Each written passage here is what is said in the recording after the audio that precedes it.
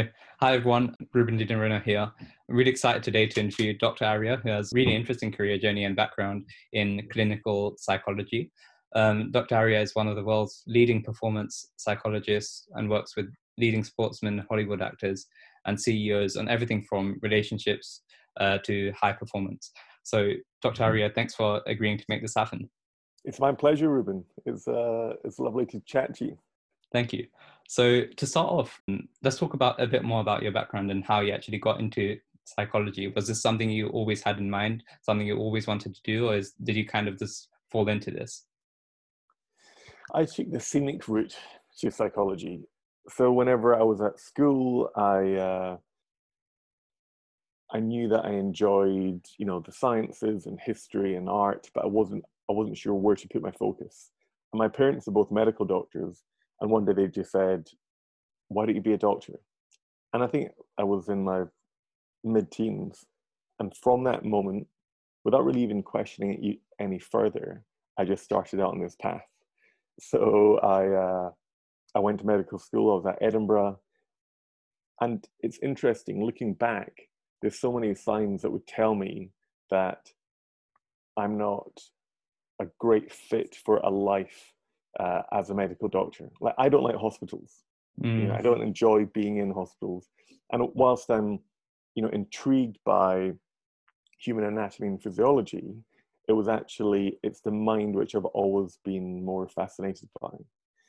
And so it was actually in my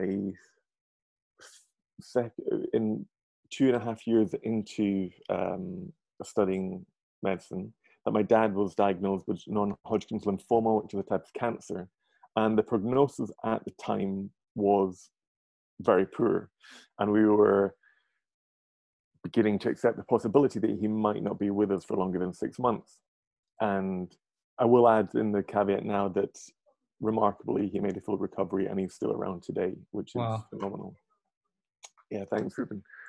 But at the time we had this conversation, and I remember it very clearly, and he said, "Arya, if you went into medicine to please us because we think it's a good career and it has security and is respected within the community and all these things which are important to my parents, if you went into it for us, then please don't continue for us. You need to make your own decisions and decide what's right for you." And I didn't know what I wanted to do, but I knew that I couldn't imagine being a medical doctor for the next 4 or 5 decades. So I left. I began working fundraising for different charities as a charity fundraiser, essentially the guy in the street that comes up to you with a charity bib and tells you about a charity. So probably the most hated, despised workers in the UK, but I loved it.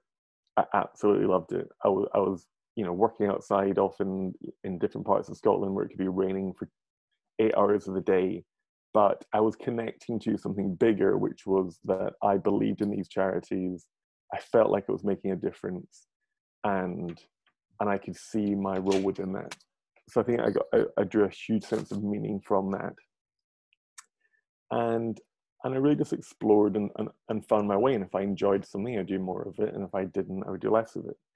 And essentially, that then took me down a path which involved event management, involved acting, and eventually psychology. So eventually this led to you starting your own business in psychology, working with Hollywood actors, CEOs. So I want to talk about mindfulness. How would you describe that? How would you describe mindfulness? There's an individual called Jon Kabat-Zinn, and he's essentially considered the Western father of mindfulness, in that he really brought this Eastern concept into Western medical practice. And one of the definitions he uses is that mindfulness is the awareness that emerges through paying attention on purpose to the present moment. And you can almost add with compassion and curiosity. So that's quite a mouthful, but we can break it down. Essentially, it's awareness. It's this human state of being conscious or aware of our experience. And you can have awareness of your inner experience, the thoughts you're thinking, the emotions you're feeling, the bodily sensations you're having. So we could be having a conversation, and you might say something which will bring up a thought in my head, or I might feel an emotion. I could be offended, or I could be excited, or I could be curious. And it's about being aware of what's happening around us. And so really it's a human quality that we already possess. But the way that our mind is built, research has shown that on average, our mind will drift off to a different thought or onto something independent to what we're doing about 47% of the time, which is phenomenal. Half of the time we are somewhere else. Now, this can bring huge benefits, but it can also be detrimental in that we're often less happy whenever our mind has wandered. And so mindfulness is really about being present. When I'm talking to you, Ruben, I'm talking to you, and I'm not thinking about what I'm going to cook for dinner. If I'm with my partner, I'm giving her that attention and care during that moment. When you're watching television, you're engaged in enjoying the show. When you're working, you're directing your attention to your work rather than checking how many likes you got on your last Instagram post. So it's actually remarkably profoundly simple but practical, because the more you can be present, the more you then have access to clarity, to greater self-understanding, to more creativity, and to more wisdom in that moment. Yeah.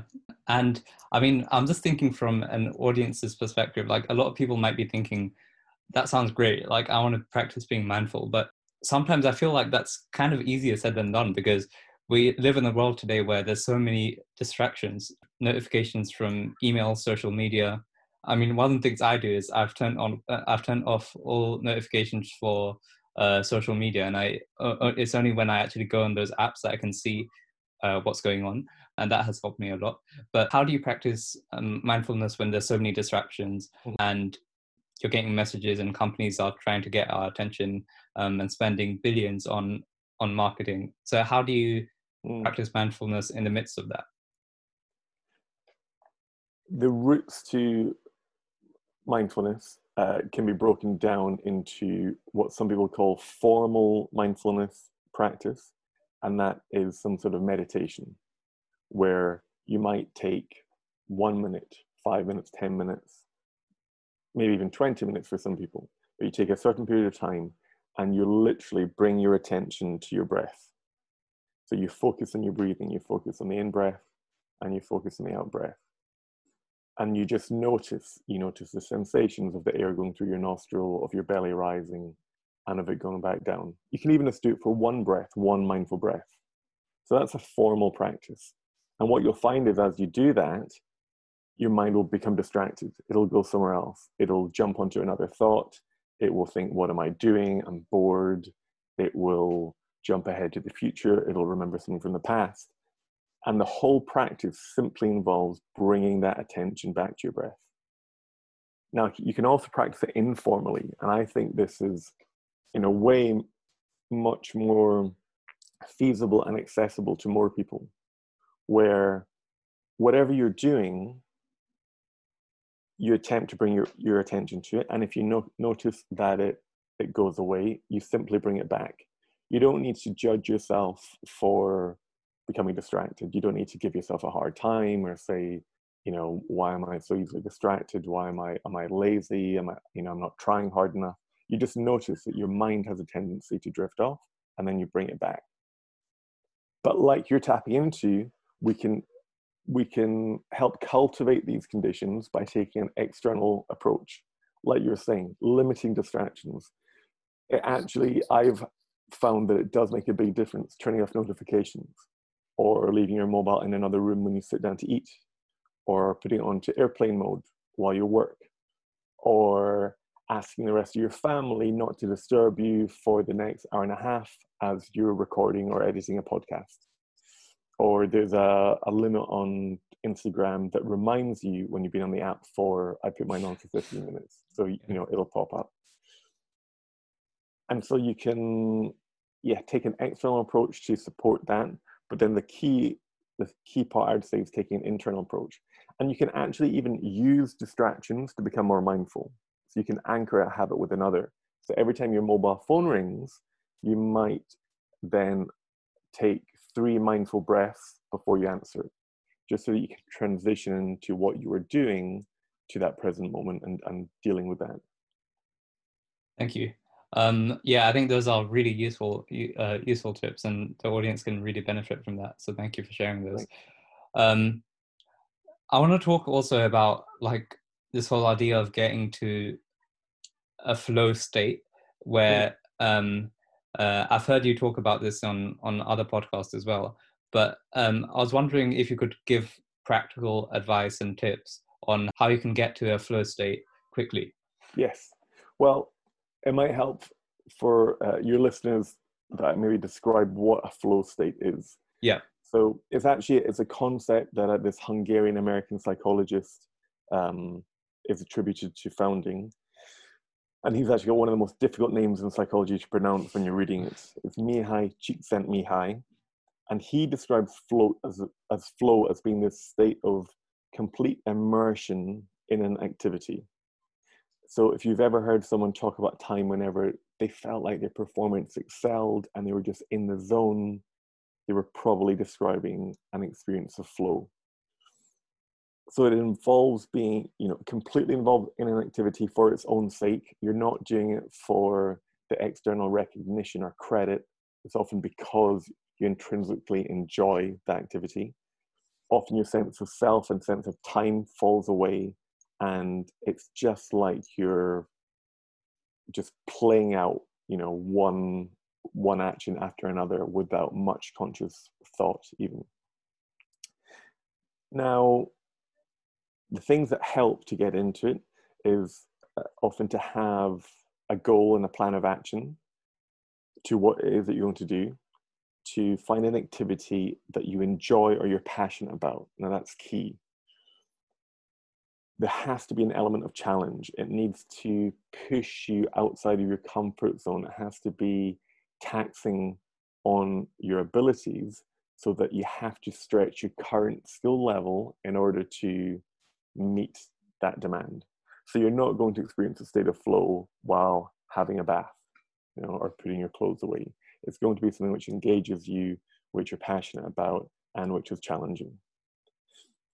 And the advantages are that people then this tends to lead to improved performance, and it's been shown across the board from teaching to athletics to creativity, and it leads to you learning more and developing your skills, because you need to have mastery of a certain skill in order to achieve this new challenge.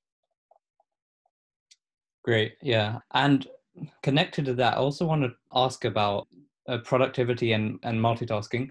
First of all, like I've heard many different opinions on this, but when it comes to multitasking, what's your view on that? And would you say it's possible, or is it more effective to actually focus on one thing at a time, as you were talking about before? So multitasking generally refers to whenever someone tries to perform 2 tasks simultaneously. But this essentially involves switching from one task to another, or performing two tasks in rapid succession. And whenever psychologists examine this, they look at the cost of this sort of mental juggling. And they'll compare how long it takes for people to achieve everything, get everything done, and then measure the cost and time for switching tasks. The data tends to show that participants lose time when they have to switch from one task to another. And as the task becomes more complex, you lose even more time. And so there's data to suggest that even having these mental blocks because you need to switch task and then re-engage in that task can cost as much as 40% of your productive time. Wow. So going back to what you were saying, my advice would be to essentially focus on one task at a time. For an actor in that scene, it will be that moment that is unfolding. For a sportsman, in terms of performance, it's that one stroke, that one play Yeah. in that one moment, which is right here, right now. Nothing else really exists. And whenever you are able to really just deal with that one single task, you're going to have more resources to be able to deal with that, even in terms of cognitive resources. And I'd say another part, though, is that remember that when, if you're not a sportsman or you're not an actor or you're not looking at a specific performance and you're saying, oh, but I'm preparing, I'm at home, I'm working, I'm developing a business, not all tasks are created equal. You want to look for leverage points. What task or action right now will bring the biggest result in line with my goals? Time is precious, so you really want to get as much bang for your buck, so to speak. Yeah. I actually now want to move on to talk about this whole, and it links to what we were talking a bit about before, which is like thoughts, and especially the negativity bias, and the human tendency basically to gravitate towards the negative. I've noticed this in my own life actually, when even if there's a lot of good things happening, I tend to focus on actually what's not going so well. Could you talk a bit more about that? Absolutely. It's great that you've highlighted that it happens in your own life, because it's natural. It is a consequence of the way that the brain is built. Negativity is a magnet for our attention. So the scientific research indicates that our brains are highly attuned to negative aspects of the situation. We focus on them more, and we're more influenced by negative information than we are by positive information. If you're making a judgment, you tend to weigh the negative information more heavily than positive information. So in terms of this negativity bias, you can see it play out in the real world. The media are much more likely to report horror stories than good news. We're drawn to it. We're not surprised if a dishonest person is honest at times, but as soon as an honest person is dishonest, our perception of them changes. We'll ruminate on negative events more than positive ones. You could have received 5 great pieces of feedback from someone at work or on an essay, but then there's one negative aspect to it. Or you might receive a couple of compliments that day, but one person says one rude comment, and it's what we then talk about that evening whenever we're speaking to our friends or our family. And then we can begin to ask, okay, so we have more sensitivity to negative information. Why is that? Is there something wrong with us? But really, whenever we take a broad evolutionary view, from the start of human history, our survival depended on our ability to stay out of harm's way. And the easiest way to avoid being eaten by a tiger or a bear would be to be hyper vigilant to where that tiger was or where that bear was. So we've developed this brain which will automatically scan the surroundings for danger and look for anything fearful. We're also more likely to survive if we jump to the worst case scenario and tend to take a negative view on things. So to give you an example, if you and I were walking in the savannah and we saw something long and brown on the floor, and I think, oh, it's a stick, I'll be able to use that later for firewood, and I go down to pick it up, and you say, it could be a snake, I'm getting out of here, and I go down to grab it, and it is a snake, I die, my genes aren't passed on. You were more fearful and focused on an anxious outcome, and you survived. So actually, our family lineages have been populated by individuals who are vigilant to danger, who imagine negative outcomes, and prepared for the worst case outcome. And so this tendency for the human mind to think negatively, it's an evolutionary hangover. It's completely natural. It's why your mind makes negative judgments. It's why you imagine the worst happening. It's not your fault. It doesn't mean that you're broken. You don't need to be fixed. It's simply the way that the brain has developed over millions of years. The human mind has evolved with a negativity bias. And do you have any practical advice for actually shifting your mindset from focusing on negative to actually positive? Mm. So the first step is awareness. It's becoming aware of this internal commentary that's consistently running through our heads. Yeah. We all have an internal narrative that accompanies us throughout the day. The biggest mistake that we can make is just to fuse with these thoughts and not to realize that it's like a story that our mind is telling us at different times. Now, rather than trying to deny or suppress or judge these thoughts, it's just noticing them. I'm having the thought that blah blah blah blah blah. And what you'll find is that the thoughts will come and the thoughts will go. Now you can begin to change your relationship with the thought by asking, is this thought necessarily true? Is it 100% true, or is it actually more of an opinion? So I remember I was driving down the road, and I can't remember. I did something that wasn't great in terms of driving, and my mind just came down on me like a ton of bricks. It was like, you asshole! I cannot believe you did that. Or another time when I forgot milk, and it's like, you idiot! How can you not pick up the one thing that you meant to? Now, in the past, I would feel bad about it, feel low, and think, yeah, I'm an idiot, I'm a failure, like I can't believe I messed up again, or whatever my mind's telling me. Now, a lot of the time, I'll hear it and I'll laugh. I'm like, whoa, that is harsh. Okay, I get it, mind, you're trying to help me out here or protect me, but that's just far too harsh. If a friend said that to me or a family member said it to me, I'd probably be taken aback. And I'd be like, whoa, what's happening in your life for you to say that? So you can begin to change your relationship with your thoughts. Is it true?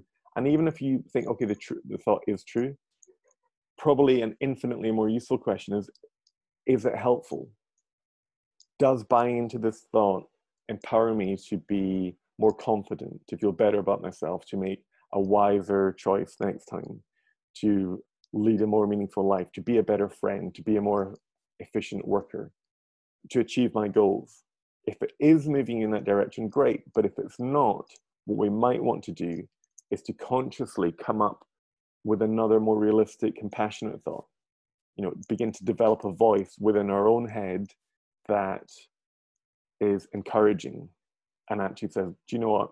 Actually, Ruben, okay, that didn't go ideally, but you've got this. I can do this differently next time, or I can make amends by X, Y, Z. And it's much more likely to lead you to then take effective action rather than just feel bad about who you are or where you are in life. Yeah, I think this is great. Thank you so much for sharing all of these. I want to talk about like your experience working with CEOs, celebrities. I mean, I'm assuming they have the same kind of some of the same problems as we all do. But what have you noticed working with them? Like, what are the common habits, common threads that you've seen among these successful people? It depends on how you're defining success. How would you define success? For me, I would say success is whenever you are evolving and growing on the internal path, or the inner path, and the external path. And I'll explain in my head what those are. So the external path has to do with often with what you want to achieve in life, with your career, with what you want to accomplish. It could be developing a company or being in a certain profession. Your mind might, want you to achieve a certain level of financial security. It might be to be rich, to be famous, to be powerful. It really doesn't matter. The important part is that you're progressing on that journey. And I think all those things are fine. If you want to have a lot of money, there's nothing wrong with that. There's nothing wrong with being rich. I think the mistake people make is that they overestimate how much that will make them happy. And so for me, a successful person is someone that's also progressing on the inner journey. Am I becoming the kind of person that I really want to be? Am I developing more kindness and compassion and love?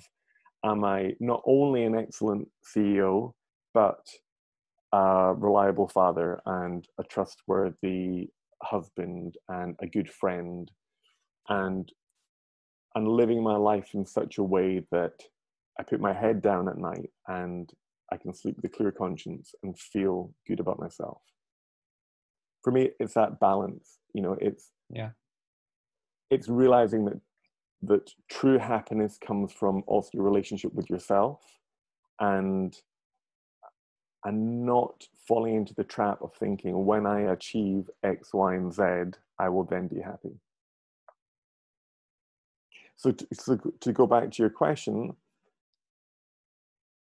it often involves excellence. You know, there's that wonderful quote from the philosopher Aristotle, who says that we do not act rightly because we have virtue or excellence, but rather we have those because we have acted rightly. We are what we repeatedly do. Excellence, then, is not an act, but a habit.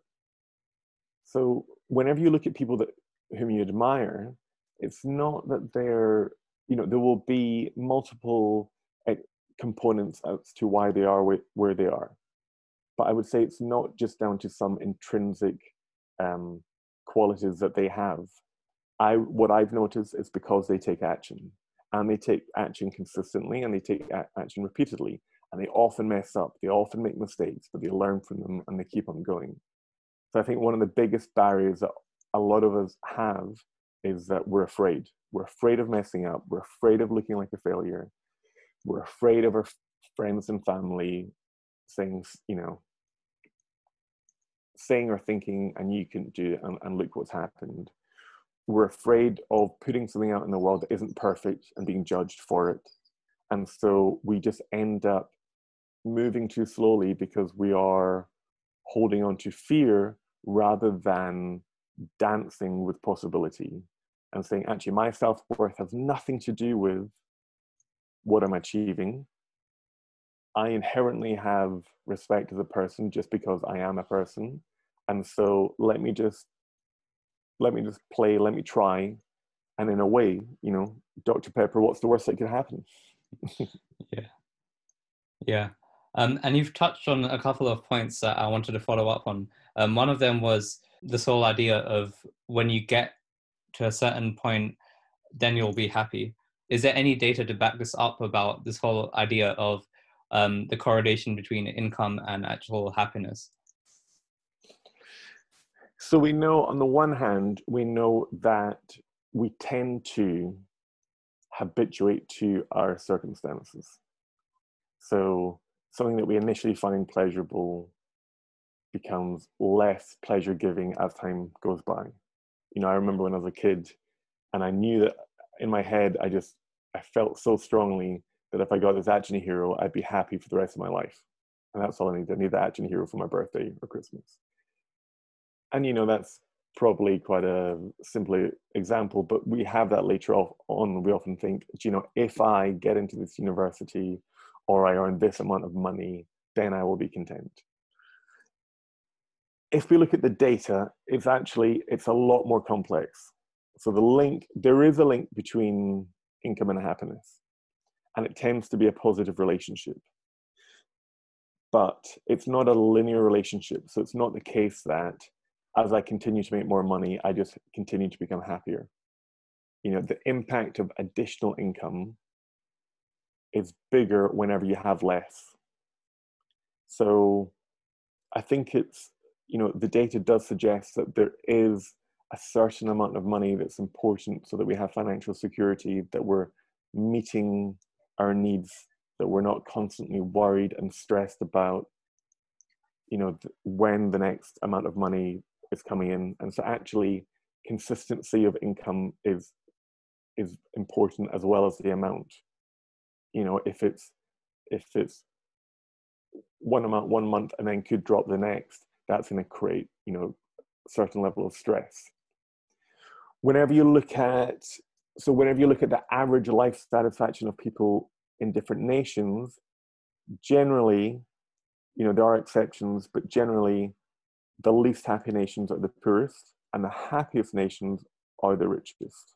Although there has been some data to show that poorer nations might have more meaning in life than their wealthier counterparts. But there's also data implying that as a nation becomes richer, the happiness of the citizens do not rise. It's almost as though everyone's becoming wealthier, but because your relative point within society isn't changing and everyone's getting wealthier, you're not really becoming any happier. You can then, to make it more complicated, you can break down happiness. So you can look at happiness in terms of emotional well-being. Now, your emotional well-being can be your day-to-day feelings. How do you feel every day in terms of joy, sadness, anger, stress? Or your life evaluation. When you reflect on your life, how satisfied are you with your life? And there's studies to show that up to a point, so in the US, whenever they looked at it, it was about $75,000. Up to that point, you got a rise in happiness. But after that point, your day-to-day happiness didn't change. Wow. So you're not, on a day-to-day basis, you're not experiencing any more feelings of joy or sadness, but your satisfaction does continue to go up a little bit. When you look back on your life, you probably think, yeah, actually, I'm more satisfied, because you might think I've achieved more, or I have more, or I've done more. And then, there's also intriguing data to look at. Also depends on how you spend your money. And researchers have concluded that generally, when you spend money on other people, you tend to be happier. Even although the participants in one study, they were given either $5 or $20, and they could either spend the money themselves or on others. And the participants were asked to predict which would make them happier, and most thought spending it on themselves would make them happier, and spending the larger amount of money. But actually, the data showed that it didn't matter the amount of money, and actually it was also spent the money on other people who were happier. So even if you're buying someone a cup of coffee, that will give you that often feeling of joy, compared to buying them a meal or a car or a house. Mm-hmm. But if you've got a friend that buys you a house, I mean, that's a wonderful place to be in. Yeah, thank you so much for sharing that. I know we're running short on time, so I want to ask you lastly about the FIT method that you've developed, and also about your book. So could you talk a bit more about that? Of course. So I did my doctorate in clinical psychology at UCL in London. And for the research part, I was looking at the psychology of sustained long-term weight loss.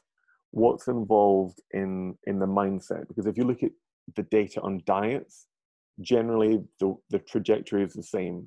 People lose weight initially, but then the majority regain any lost weight within 3 to 5 years. And up to 1/3 regain more weight than they lost initially.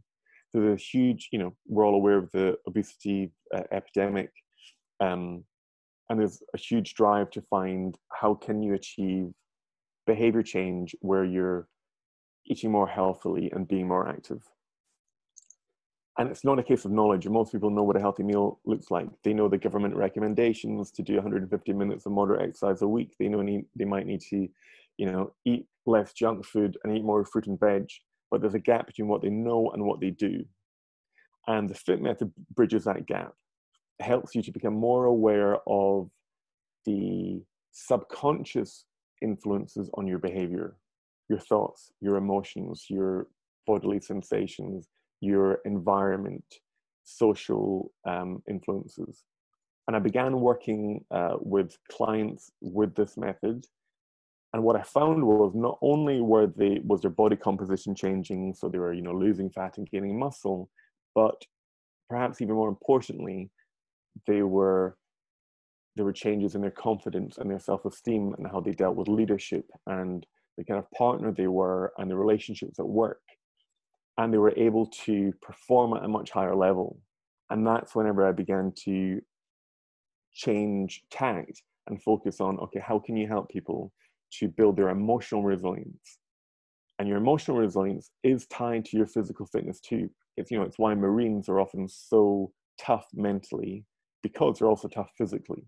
So I'll work with people and I'll look at their nutrition, their fitness, and their mindset. How can you create the type of mindset that's strong and robust and helps you to get back up? Because resilience isn't about getting knocked down. We all get knocked down. We're all going to get knocked. We're all going to face times in our life where we couldn't imagine overcoming this challenge, and you know, and we're floored by it. But the key is how quickly do you get back up versus how long are you lying on your back for? And it's a skill that we can learn and develop, so that we can continually grow even whenever we face challenges. And the Book of Mindful Year is one that I co-wrote with another psychologist, where we wrote friend to friend, one psychologist to another, every day. And the book is set up where you can read one page a day, you know, the 1st of January or the 17th of June. And it will give you a quote, it'll give you a message, and then an invitation for the day. And the whole part of the book is the purpose of the book is to help you to deal with stress, with anxious thoughts, with those times where you feel like you're getting tugged and pulled away from the direction you want to be heading in, so that you can ground yourself in more presence, more mindfulness, and not only feel better about yourself, but take effective action. And if people want to find out more about your work, and they can get your book from Amazon, I think, right? That's correct. That's right. It's published by a US publisher, but you can get it on Amazon. I'm on Instagram at Dr._Aria, and my website's dr-aria.com. Perfect. So to finish off, I usually ask a hypothetical question. If it was like many years from now and it's the last day for you, and the books you've written, the videos that you've put out, like social media posts, are all erased for some reason, and you can write down 3 things that you know about life, of everything you know about life, business or whatever it may be, 3 things that you would leave to the world, of your biggest lessons. What would those 3 things be for you? You've not gone small on that question, have you? I like it. It would probably be 1, this is it. And what I mean by that is all the books I've erased, all the, you know, everything I've ever done has disappeared. It really doesn't matter, because that was in the past anyway. And this is it. It's the only moment we have. The past is gone, the future is yet to come. And right now, I could still find peace and contentment and happiness in that moment. And I think the more that we can live from that place, the more we can actually achieve. It's not that we'll become complacent. We're just freed from the shackles of the past and the fears of the future. The second is all is well. It's difficult to really feel that whenever the shit hits the storm. That's the wrong expression. The shit hits the storm, the shit hits the fan. Or there's a storm, or if the shit hits the storm even, you know, that's not a pleasant situation. But no matter what I've learned is, no matter what you face in life, there's often opportunity within that challenge. And it might not present itself initially, but there is a way through this. You will have the resilience to get through it. You'll find a way through it. All is well. And one day you'll look back, and strangely, from that moment of pain or suffering or doubt or fear, it probably knocked you onto a different path where you found huge amounts of meaning and accomplishment and success. And actually, who you are and where you are wouldn't have happened if you hadn't experienced those knocks or those setbacks or those so-called failures. And a third is sort of related, but it's that all will be well. All is well right now, and all will be well for the future. A huge part of my journey has been learning to trust that all will be well. You might not have all the answers now. You might be trying to figure out your career, or whether or not you go to university, or which path you go down, or be dealing with your understanding your sexuality, or who you are, or what your friend groups are like, or your relationships with your family, and what that is actually like, because we all have often an idea of how our family should be, but the reality is very, very different from that. And you might be grappling with a lot, but all will be well. The universe is unfolding as it should. You are where you are supposed to be, and you can continue to grow along that path. Sometimes you just have to trust, and you just have to keep on walking. Thank you. I think the three things are really powerful. So I hope people can take away something from that. Well, thank you so much, Dr. Arya. I think we've been able to cover quite a lot about mindfulness, mindset, building habits, and I hope people can take away a lot from this conversation. So thank you so much for making this happen. My pleasure. Thank you, Ruben, for having the podcast and for wanting to reach out to, young people and those at their, like you're saying, probably between 15 and 30 in particular, that are on their journey. And I hopefully they'll find it useful. Yeah, thank you so much.